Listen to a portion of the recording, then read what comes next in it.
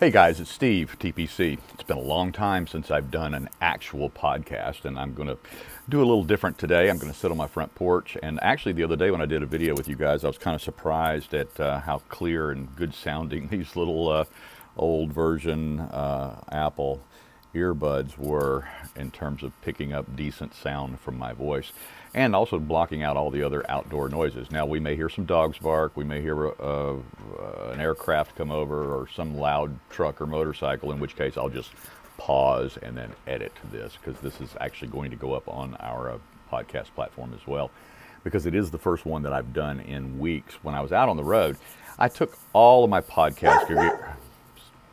See, there's the dog. When I was out on the road, it was my full intention to podcast as frequently and regularly as I could. I took all my gear with me, had it in a big road case in my car, and the fact is I never unpacked it except one time when I was out there, and that was when the few days that I was stationary for 4 days in Philadelphia. But apart from that, it was just too wieldy of a process. So, you know, I still cranked out some articles, still cranked out some blogs. I commented on the news of the day. I kept content churning on locals and on our social media pages.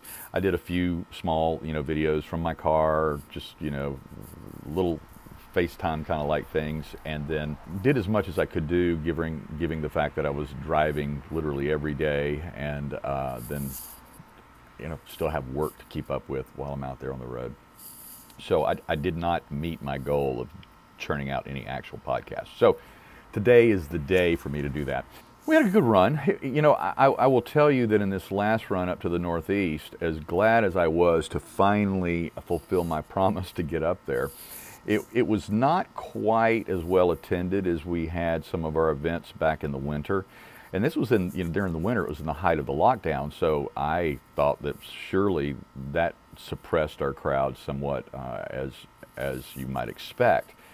Didn't really anticipate that once the lockdowns were lifted and people were out doing other stuff and traveling in the summer and that sort of thing, that might also contribute to people not being able to make it out. Of course, the other and the biggest and the single most overriding problem that we have is the throttling that's happening on our Facebook page. Most of you who still follow TPC are still part of the 35,000 followers there on Facebook.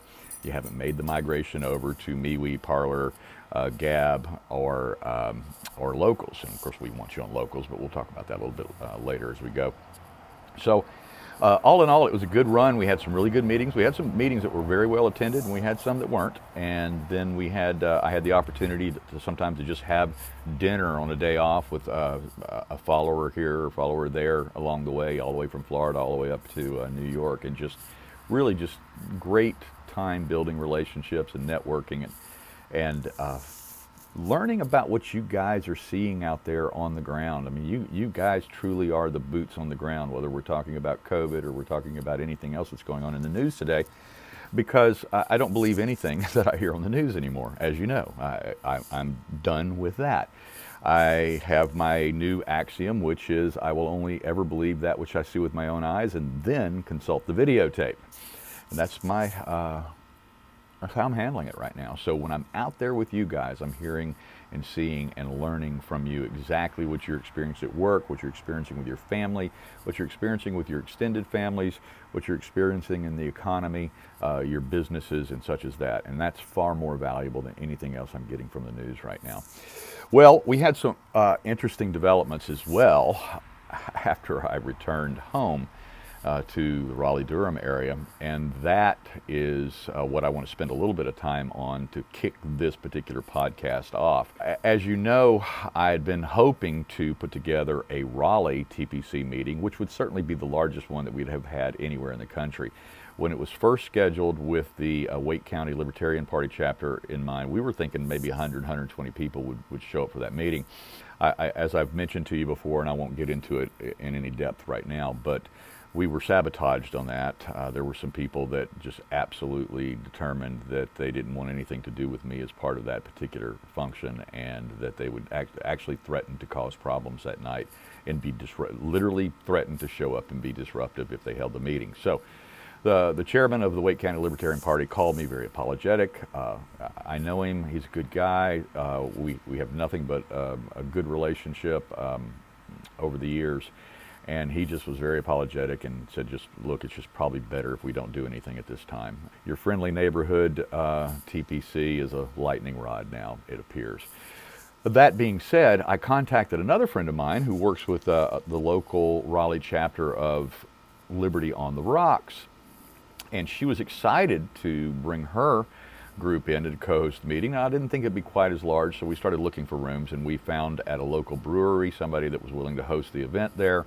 We put the Facebook page up, the event page, as soon as we made the change of the event to announce the new location. Literally within an hour of the update of that event, somebody called the brewery and began telling lies about me and about my involvement on January 6th. And as a result, the brewery contacted my hosting partner in that particular event, told her that they could not have me as a speaker at that particular venue, and now we're back to the drawing board again. Just last Monday, I believe it was, after she found a brand new welcoming venue, and I had to put a security deposit down on the room to hold the room, and I did so, and once I had notified her that the security deposit was paid, she changed the event location again on the Facebook event page, and the same exact thing happened. In less than an hour, I had a screenshot of the note written from the venue condemning me and my activities on January 6th, every one of which were a complete falsehood. So whoever's calling and saying these things is just lying and sabotaging these meetings.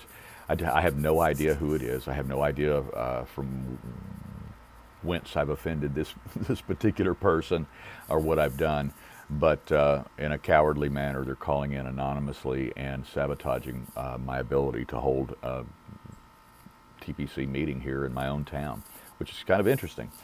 But I sat on that for a couple of days. Obviously I was disappointed, I was angry, and then I did something maybe I should or shouldn't have done, but I wrote a very professional letter to the last venue. And I told that venue in very specific, detailed terms exactly what my involvement was on that day. I let them know that I was there as a journalist. I was there with a camera and a tripod. I was not there with sticks and bear spray. I did no violence. I did not attack any police officers. I did not attack anybody else. I did not throw shit. I did not break stuff. I was a completely well-behaved citizen journalist that day, and that I have written tens of thousands of words in analysis and coverage of that event.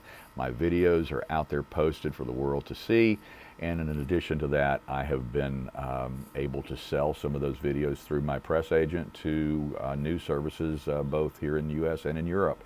And so as a result of that, I would hope that they would, possibly reconsider or at least talk to me about this. And that I did mention I was very disappointed in them, in that they took an anonymous caller's word as gospel truth and did not check with me first.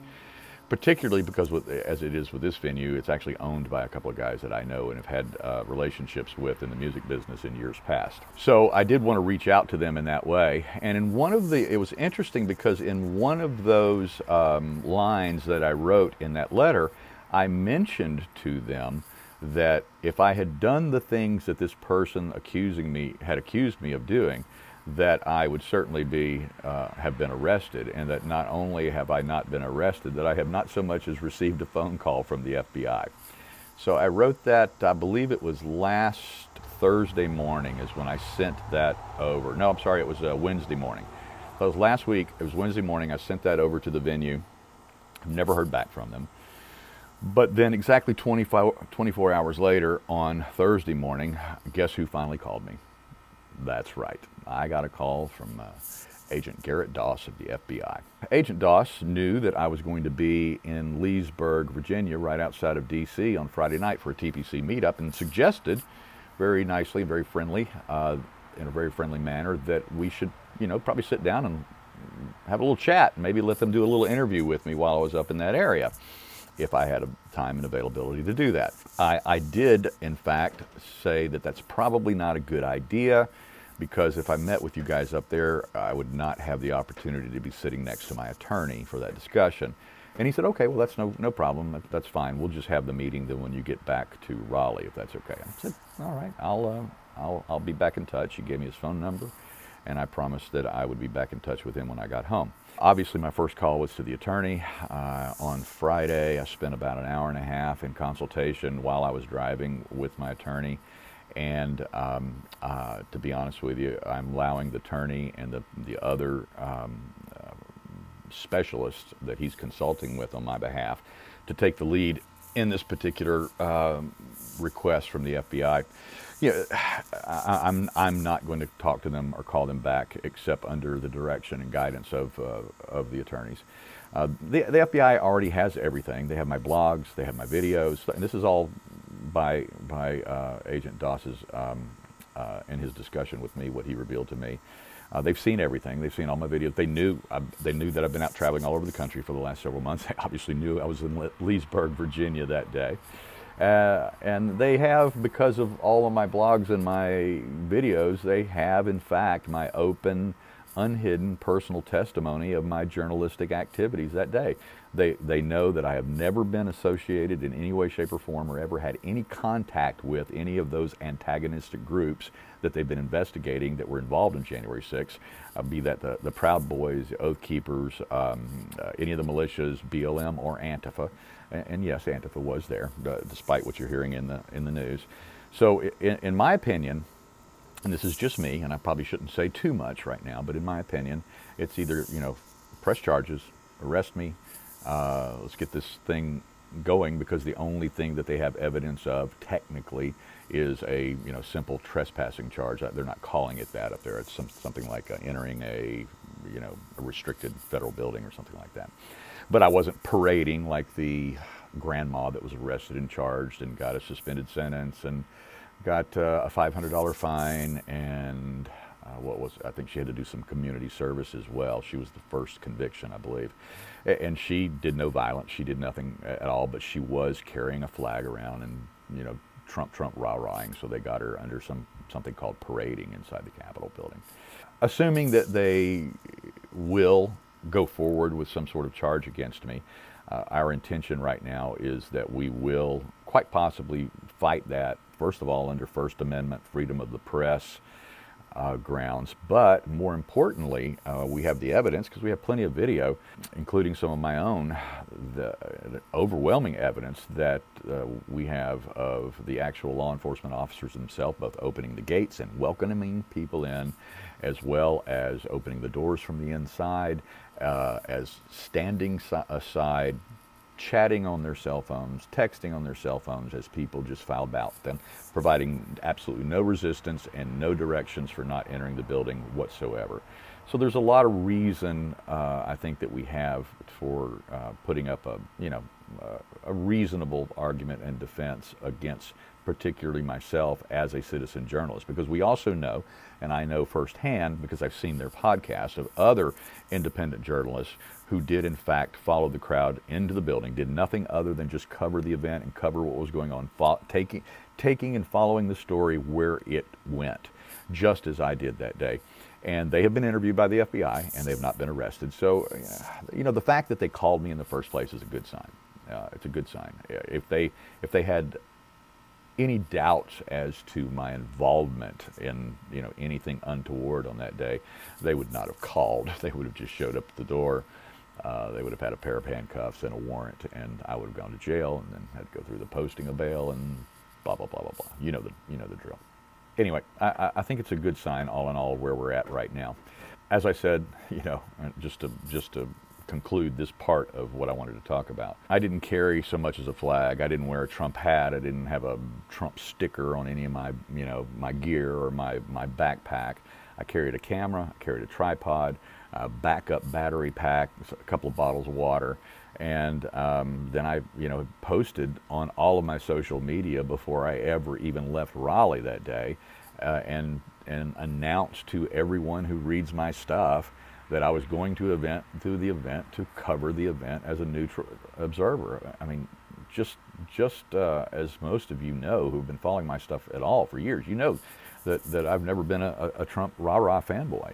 Never have been. I was totally against his campaign and his candidacy in 2016, After he was elected, I then wiped the slate clean, and I decided to keep a open mind on a day-to-day basis, and sometimes I would write an article as an analysis of something he had done or something he had said, and sometimes I would say hashtag good Trump, and sometimes I would say hashtag bad Trump. There was no loyalty there from me whatsoever. It was just on an issue by issue, policy by policy, action by action, word by word basis that I wrote anything about him, to the extent that I wrote anything positive about him at all.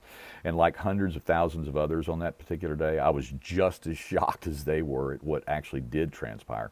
The events that developed, as I said, I followed the story where the story went, and I got it on video. I've had major press outlets who have used my video, and we'll see where it goes. Let's just cover a couple of the more interesting news things that have happened in the last week. I've already written about several of them, so I don't want to be redundant on this particular video since it's been so long since I've been with you.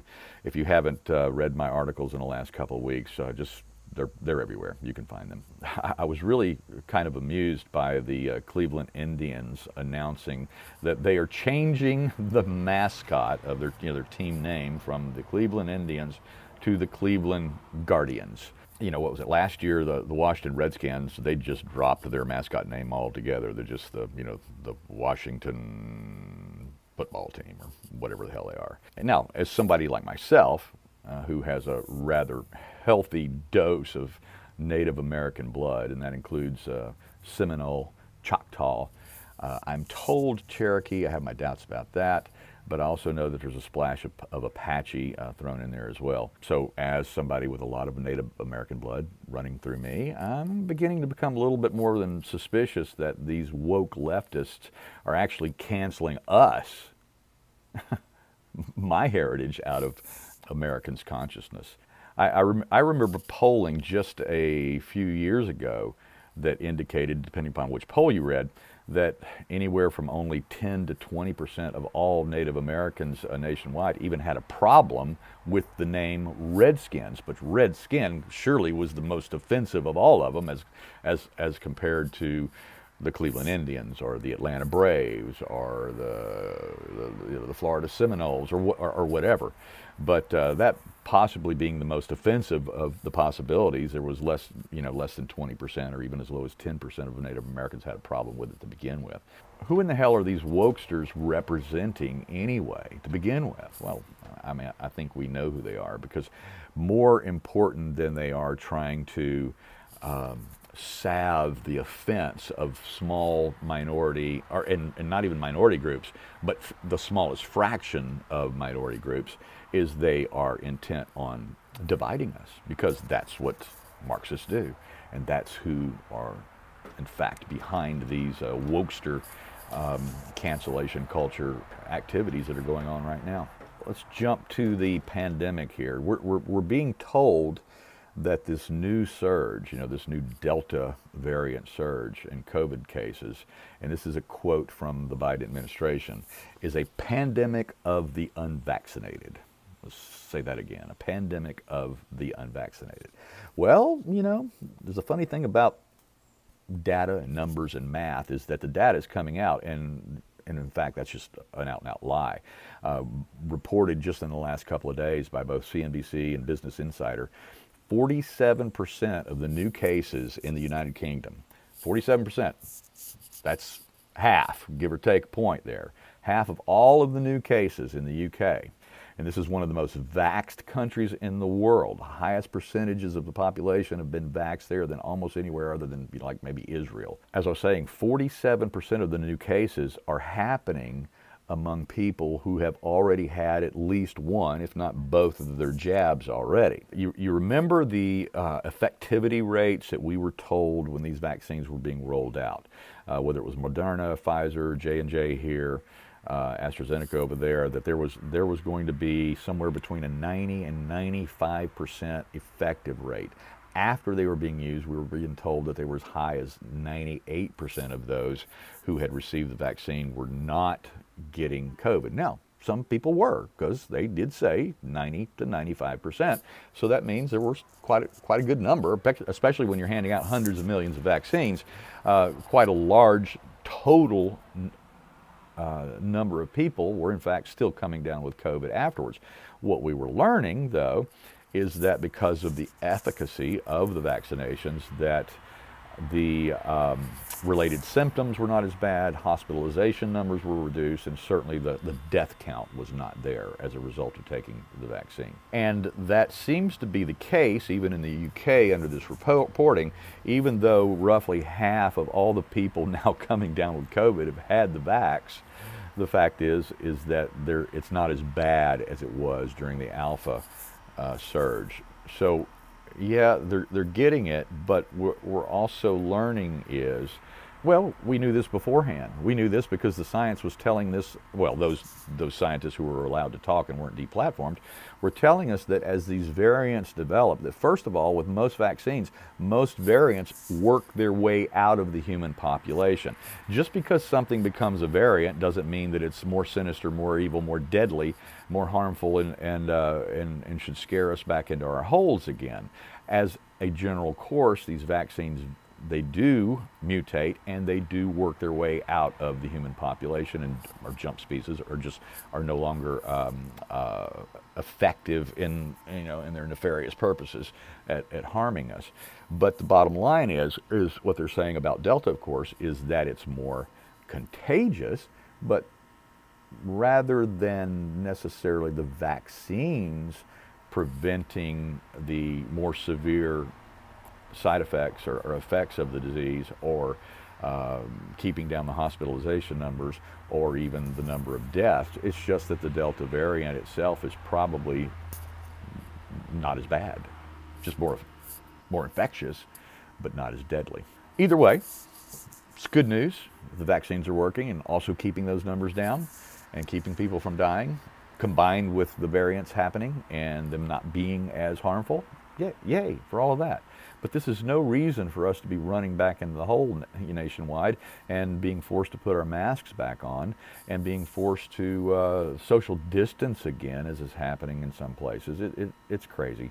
As I said, we're seeing the effects plummet as the cases are coming up.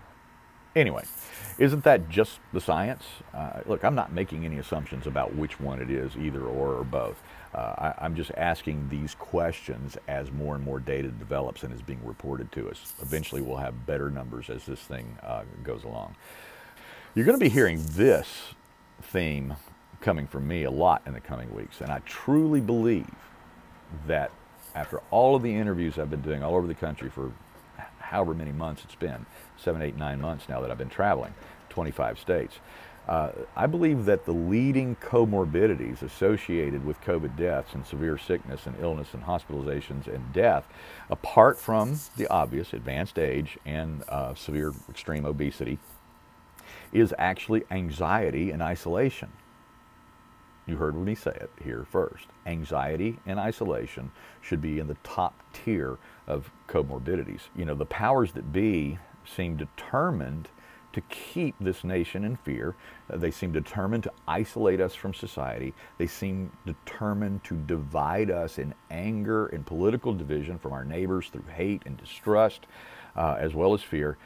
Yet it's those of us who have not bought into the fear-mongering, that have never isolated ourselves, that went about our normal lives and our normal routines and as best we could, and refused to be bureaucratically bullied, that are the ones who are not becoming deadly ill and dying from this thing. And I'm hearing this more and more and more and more as I travel all over the country. This is, like I said, I learn more from you guys, boots on the ground, than I learn anywhere else, and including medical professionals, just as the other night up in Leesburg, who works in one of the largest hospitals in one of the most important cities in America. Through the entire crisis, she just did not see firsthand in her hospital the stories that were being told on major mainstream media. So I'm doing a lot of personal research on this, and I'm going to have some surveys going out that I intend on surveying not only people from our liberty side of the political equation, but also from the other quadrants, of political thought as well, and see if there's not something to this hypothesis I have that anxiety and isolation itself are contributing to the death count. You may have seen it if you're still on our Facebook page.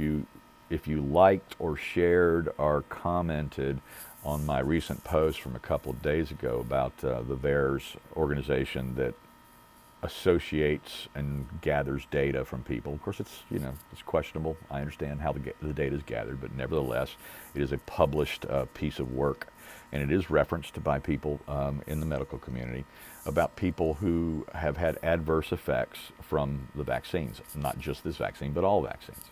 So I got dinged again by Facebook. So I did a story that drew no conclusions, that was quite open-minded about what and how to interpret this, and they hit me with another partially false warning. And then also, if you shared that, and several hundred people did, you shared it, your page now got hit with a partially false warning as well. I'm sorry about that. The thing is that there was nothing that I said in my related commentary that was false in any way, shape, or form. Nothing at all. In fact, unlike in previous partially false or warnings or fact checks from Facebook over the last year, they did not even provide me the link to the actual fact reporting or fact checking agency this time. They did not even provide me a link to appeal this one. Not even there for me this time. The only thing that they did is they provided an article that purports to teach us how to parse the data. And that's exactly what I did. I called the data into question myself, but I also said, we can look at it this way or we can look at it that way. We have to be consistent. We have to be intellectually honest and consistent in how we look at this data as compared to the way that we're looking at other data and death counts and case counts related to COVID. So mine was just an exercise in thought and getting people to actually think honestly about how the data comes in. And I get dinged for a partially false post, and then they didn't even tell me what part was false. Usually they do. Usually they tell me it was a particular word, or it was a particular paragraph, or it was somebody's name that they didn't like, or whatever is in the post. This time, nothing at all. So I have no idea what the specific criticism of what I wrote was. Still, nevertheless, they have throttled my page once again, even more, and just put, literally because of the number of warnings I've had, they put me one more step closer to being deplatformed altogether from them. So guys, please come join us on Locals. I know we're on MeWe and Gab and Parler and other places as well. And I know that you don't want to leave Facebook because your friends and your family are there. So don't leave Facebook for that. You can just come take 2 minutes, join us on Locals, and you'll see every single thing that I put out there. That was one of the most frustrating things about this last tour, and I think I got distracted and didn't go there. The reason why we can't get the people out, because I'm getting direct messages every day, oh my God, I can't believe you were in my town last night. I didn't even know about it. Or I get that message a week later, or I get it a month later saying, I didn't know you were here, I would have been there. Because they just don't know. It doesn't matter whether you have selected see first, or follow first, or priority following, or whatever the case may be on the Facebook page. Unless you are actively involved in posting, liking, and sharing every day, you're eventually going to drop out of the algorithm's good graces, and then I'm going to fall out of sight, out of mind, and that's what happens. Many of the pages that many of the Liberty pagers and writers and content creators who I've followed on Facebook over the years, I just don't even see them anymore. All of a sudden one day I'll go, oh my gosh, where was, Reason Magazine? I hadn't seen it in 2 months. And then I go back and I start following, and then I don't see them still, and then I have to go in there and start liking, or I have to start commenting in order for them to pop up in my feed. It's just the way it's working now. It's ridiculous. Going on with this particular little journey into podcasting today, the Biden administration continues to double down on everything. And by doubling down, I mean on the worst of everything that comes out of their mouths.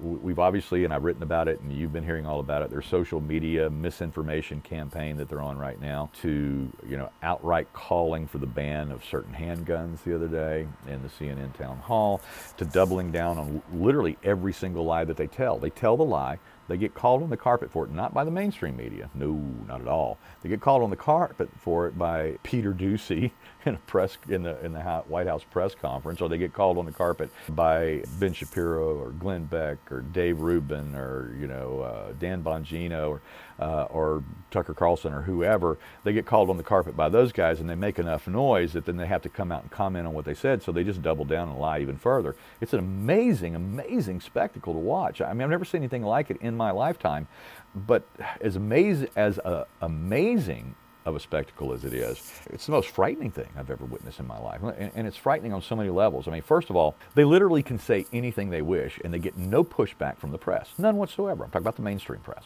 Instead, all we hear from the mainstream press are the oohs and the ahs and the canned applause as Biden does his little ice cream parlor, press appearances, or his 100% scripted town hall on CNN last week.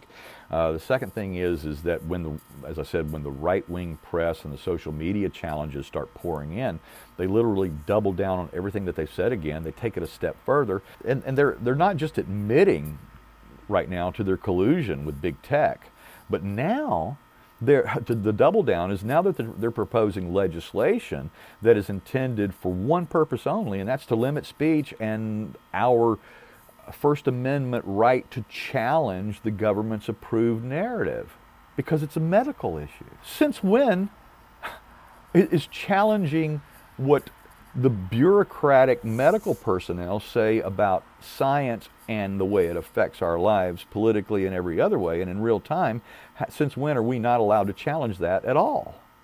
Where's that exclusion in the First Amendment? Well, they intend on putting it into law because they're writing up legislation right now as we speak. And of course, they're claiming it to be something that's for our safety. And I mean, how many times have we been warned about that tactic? Unfortunately, way too many are all too willing right now, half of our citizens at least in this country, to give up their liberties for these perceived securities that they're being told about from the federal government. And to me, the most frightening part of all is that half of the American public not only support the suspension of our rights, but believe that those of us that are exercising those rights, that we deserve to be punished in some manner. Either ostracized from society as a whole, or locked up as grandma killers, whichever the case may be. I mean, Biden said the other day, Facebook, by not stopping every single bit of quote-unquote government branded disinformation, they're killing people. That's what he said. This is nothing but fascism on full display, and it's coming, not from the old right-wing version of fascism in Europe, which was not right-wing. It was a different definition for the time. It was all coming from the left. And that's exactly what's happening here. We have to get out there right now, and we have to remind every single family member, neighbor, co-worker, and friend that it's government that has been the most dangerous entity in human lives and safety throughout the history of mankind. And that they've killed far more people, they've imprisoned far more people, they've tortured far more people under the pretense of order, safety, security than those who have ever died by any virus, by any form of misinformation, or any form of free speech, or even a well-armed populace. It is government which is the single most dangerous disease that has ever existed on this planet. And we have the numbers to prove it. We can back it up. We can back it up just in the last century alone. And we need to forget all these other descriptions of our political affiliations and philosophies for the time being. We need to take our divisions among all the liberty factions, and we need to set them aside. This is no longer a Republican versus Democrat issue, a conservative versus liberal. This is pure liberty versus tyranny. That's what we're up against right now. And this is by any measure of that application. And by any measure of that application, I'm going to say that this is a right versus left from on. That's how I'm going to characterize it. That's how your friendly neighborhood TPC is going to characterize this right now. This is a battle between liberty on the right and tyranny on the left, and that's exactly what it is. All of us that have been identifying on whatever liberty-oriented spectrum had best put aside our petty differences, join together, and prepare for the fight of our life, for the fight of our nation's lives. We can take up swords over abortion, borders, patents and copyrights, the differences between anarchism and minarchism and pragmatism and libertarianism and conservatism. We can fight about all that later. We have 100 more years to fight about that. But the reality is that if we don't ally right now around our constitutionally defined inalienable rights and defend those at all costs, then there's going to be nothing else for us to fight for later on. I mean, the left has declared open war on our speech, on the right to defend ourselves, on the right to be secure in our papers, on the right to determine what is best for our own bodies and our own medical choices. They've even declared war on our own property, all of our property, to actually own our property, which is now openly declared a target by both the Great Reset and the Green New Deal. Our public schools are even now purposefully, there's news stories about this every single day, where public schools, teachers, administrators, principals are purposefully hiding curriculum from parents, the very taxpayers who pay their salaries, and hiding these things from the parents so as to accomplish their agenda of brainwashing our children and turning them against us. And these are leftists, and these are leftists from both the GOP and the Democratic parties. And when I say leftists, I don't exclude the GOP, believe me. Progressivism is rife within that party right now. And they're openly putting us all in peril. You libertarians, you need to get over those 5 votes that Rand Paul has cast over his career that you hate him for. Because, by the way, he's cast hundreds with which you disagree, with which you agree, and you probably agree with him 95, 98% of the time. But you know how you are, and you know how you like to criticize every time he opens his mouth and call him a liar. I know, I've seen it on my Facebook page in the last week. You conservatives, you need to stop and ask every single one of these thin blue line cops that you love and that you see, and you need to stop them every time you come in contact with them, and you need to ask them this question: are you with us in defending the Constitution, or are you going to defend your paycheck and your pension? Do you hear what I said? We cannot blindly and openly support anyone just because they are in a uniform. We can support the good ones, absolutely.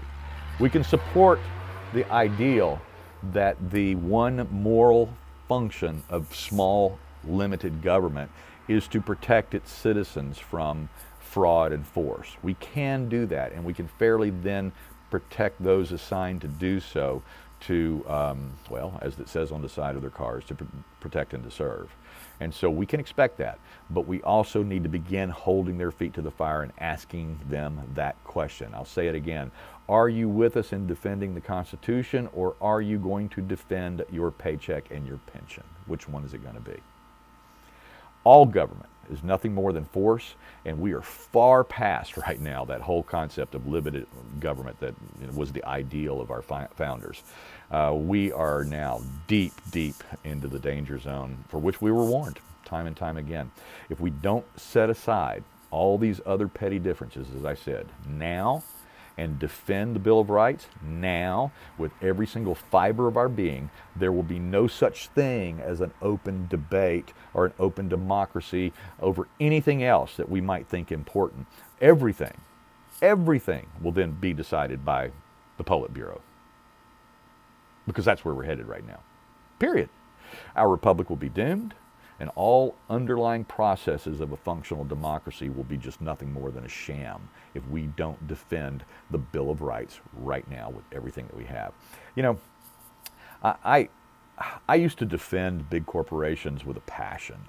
In the 90s, I defended Microsoft and Bill Gates against the antitrust accusations and attacks that were coming from DC. But you know, Gates has caved, Microsoft has caved, like all the other big tech firms. I used to defend businesses that outsource their manufacturing to cheap foreign labor. And the reason why I did that is because there's overwhelming evidence that by so doing, that we lifted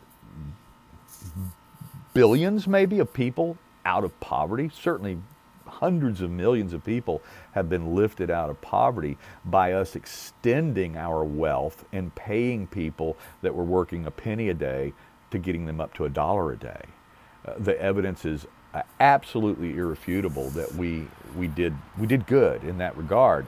But now something is happening, something is transforming with these companies. We used to lift people out of poverty, but now these same companies are actually demonstrating that they have no moral compunction against cooperating with tyrannical regimes who actually employ slave labor and oppression to gain advantage back now over our ostensibly free and pure free market operations back here at home.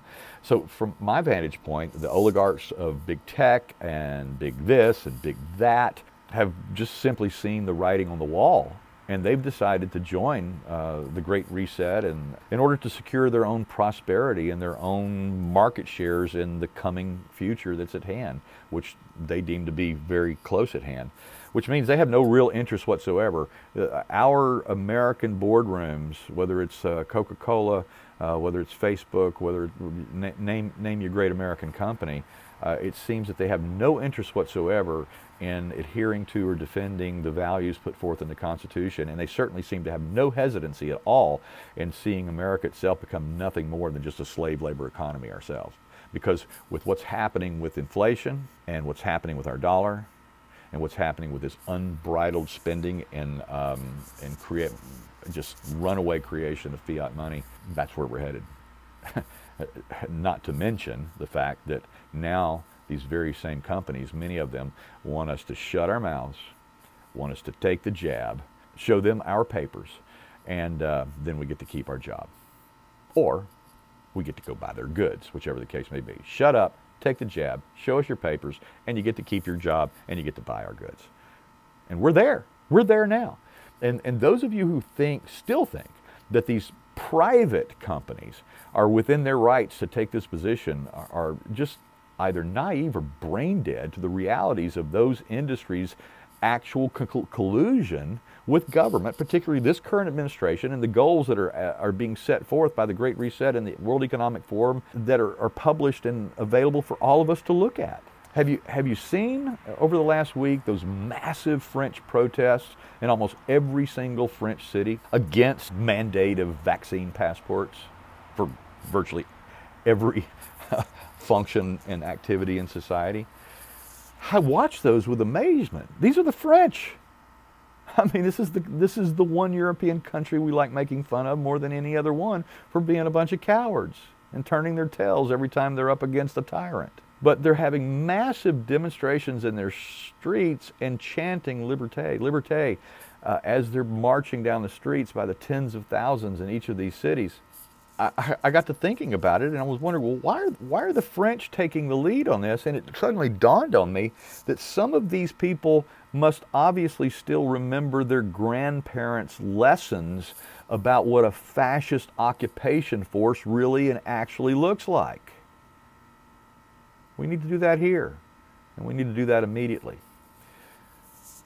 You know, personally, I'm feeling the weight of all of this more so than a lot of people. I mean, you know, when you're declared non-essential for 15 months and you're not allowed to earn an income in your chosen industry and your chosen profession, which has been my profession for basically 40 years, I feel it. I mean, my industry is already caving to the show me your papers fascists right now. The Dave Matthews Tour opened here in Raleigh this past weekend. And they arrived 5 days before the show because they were doing their tour rehearsals here. And Matthews himself, not Live Nation, believe it or not the venue, believe it or not, but Dave Matthews himself actually required all of the local crew to be fully vaxxed, and they also had to wear their masks outside in the North Carolina summer heat every day as they're working out on the equipment and on the crew details and jobs. And that's happening all across the industry. On the other hand, also, I think it was last night that, it was last night, Luke Bryan was here, and he said nobody is allowed to wear masks on the stage. So we still have a few good guys out there. So, you know, as I said, I'm feeling the weight of this. My voice is being throttled by big tech itself, just as I shared just a couple days ago. I got popped yet again. I got throttled even further, I'm one more step away from being kicked off of Facebook for something I didn't even do, for something they didn't even bother to tell me that I did. They didn't even bother to say, this, Mr. TPC, Mr. Steve Baker, is what you did wrong. Don't do that again. So I have no idea. How do you fix your misinformation if they won't even tell you what your misinformation is? That's because I didn't say anything wrong. That's why. I feel the weight of this because right now, over just the last couple of days since I got that phone call on Thursday morning from Agent Garrett Doss of the FBI, I feel that my freedom is now in jeopardy for just covering a story, an event that I knew nothing about, an event that I did not know was going to happen, but taking advantage of it as a writer, as a podcaster, as a free and independent citizen journalist to follow the story where the story went on January 6th. But my suspicion is that the only reason I'm going to get in trouble, if I get in trouble at all, is because I have written a lot of analysis on that event, and my analysis does not comport with Pelosi's and the mainstream media's narrative of the events on January 6th. And this is all, as I said, despite the fact that I've never been a Trump fanboy. So I'm hoping and I'm praying for the best, but I've also been long preparing my heart and my mind for the worst. For now, we all just need to start shouting liberty from our housetops, just like the French are doing in their streets. And we need to refuse to concede to even one more single step of, towards tyranny in this country. Even still, I just don't understand the naive on the liberty side of the equation. I've been chastised this week for using the logical fallacy of the slippery slope, and I didn't even mention slippery slope, but I was accused of it. And that's related to what's happening with these so-called private companies that are in collusion with big government right now. Well, let me tell you something. It is not a slippery slope. It's a frickin' well-greased, double diamond, icy ski slope is what it is. I mean, it's a sheet of ice with oil poured over it. That's the slippery slope that we're looking at right now. That's exactly where we are. And you guys that don't see that yet, or your friends that don't see that, or those in the liberty movement who don't yet see that, you'd better wake up to that reality before it's too late. There we go. There's my rant. Please join our locals community. It's free to join, but now more than ever, I'm probably going to need your support over there if you can become a supporter. If all goes well with this thing, my legal fees are going to be manageable. Obviously, if they don't go well, you know what I'm facing. After 15 months of being declared a non-essential worker and therefore unemployed during that time, this thing could not be happening to me at a more opportune time. Either way, please join locals because if you do, even as a free subscriber, you're not going to miss anything that we post over there. You're certainly not going to miss any of the content that we make fully public ever, unlike what's happening right now on Facebook, where I originally built our TPC following and paid for a lot of that following, and now can only reach a fraction of the total audience of those who have declared themselves as interested in what I have to say. All you got to do is take 2 minutes, go download the Locals app from your app store, or you can sign up on your computer online at thepragmaticconstitutionalist.locals.com. Let me say it again, thepragmaticconstitutionalist.locals.com. As I said, it'll take you 2 minutes, whichever path you decide to take, either on your phone or on your computer. Then just be sure that you set up your notifications so that you are receiving the notifications of our posts on your phone or in your email box or both, and then you're never going to miss anything. And if you do decide to support us, it's only $5 a month, or you can get 2 free months by doing a contribution of $50 one time, and that's the equivalent mathematically of 2 free months. You'll get even more exclusive supporter content than we share through the rest of social media. And look, as I've said before, Locals is not just a social media site or platform. You don't have to build your own community there. You don't have to start over and get your friends and family over there. It's nothing like that. It's not that kind of place. You can look at it as just a read-only, content-only kind of thing, where of people or creators who are there that you just want to see their stuff and not be throttled or shadow banned when you're wanting to actually see what they're doing. So while you're there, no other content other than what you choose to see is going to be forced on you. If you just want to see TPC, that's all you'll see. If you just want to see TPC and Dave Rubin, that's all you're going to see. If you want to see 5 or 10 or even 100 content providers over there, that's all you'll see. You'll never have anything you're not interested in, or no ads or anything else like that forced upon you over there. Your data is not sold by locals, and you are not the product as you are over on Facebook and Twitter and YouTube. And by the way, I've recently just directed my partner, Scott Law, that we're going to begin rebuilding our blog site, thepragmaticconstitutionalist.com, so that everything now from this point forward is directed over to locals. Everything that shows up on the website, everything that shows up on Facebook, Gab, MeWe, Parler, Twitter, YouTube, anything else, wherever else we post anything, it's all going to be directed back to locals from this point forward. It is now our de facto hub for everything that we do: articles, blogs, podcasts, videos, everything. We're now even able to do live streams over there. We did our first beta test the other night. It came off really well, just a couple of bugs. They're almost finished, Locals is, with their beta test of that program. We were honored to be invited to participate in that, and I intend on making full use of that because I love personal interaction more than I do this right here. I love personal interaction with you guys more than just talking either into a microphone or a video screen. So we're going to be making great use of that live stream broadcast functionality over there. And as I said, you'll be able to participate, ask me questions in real time. And as I said, I learn more from you guys than I learn anywhere else. We're also going to continue to mirror most of our content on Facebook and Twitter and everywhere else. But Locals is our home from this point forward. So please join us over there. And thank you for your time today. This was a little bit longer than I normally do one of these podcasts, but I had a lot of catching up to do with you guys, and I didn't even scratch the surface, if the truth be known. So hopefully I'm going to find time in a very, very busy upcoming week, a week with a lot of unknowns attached to it as well. I even have a couple of shows this week and a couple of rehearsals, and it's going to be a busy week, but hopefully my newest little issue is going to be quickly and quietly and justly resolved. Thanks a bunch. Steve, TPC. Talk to you next time.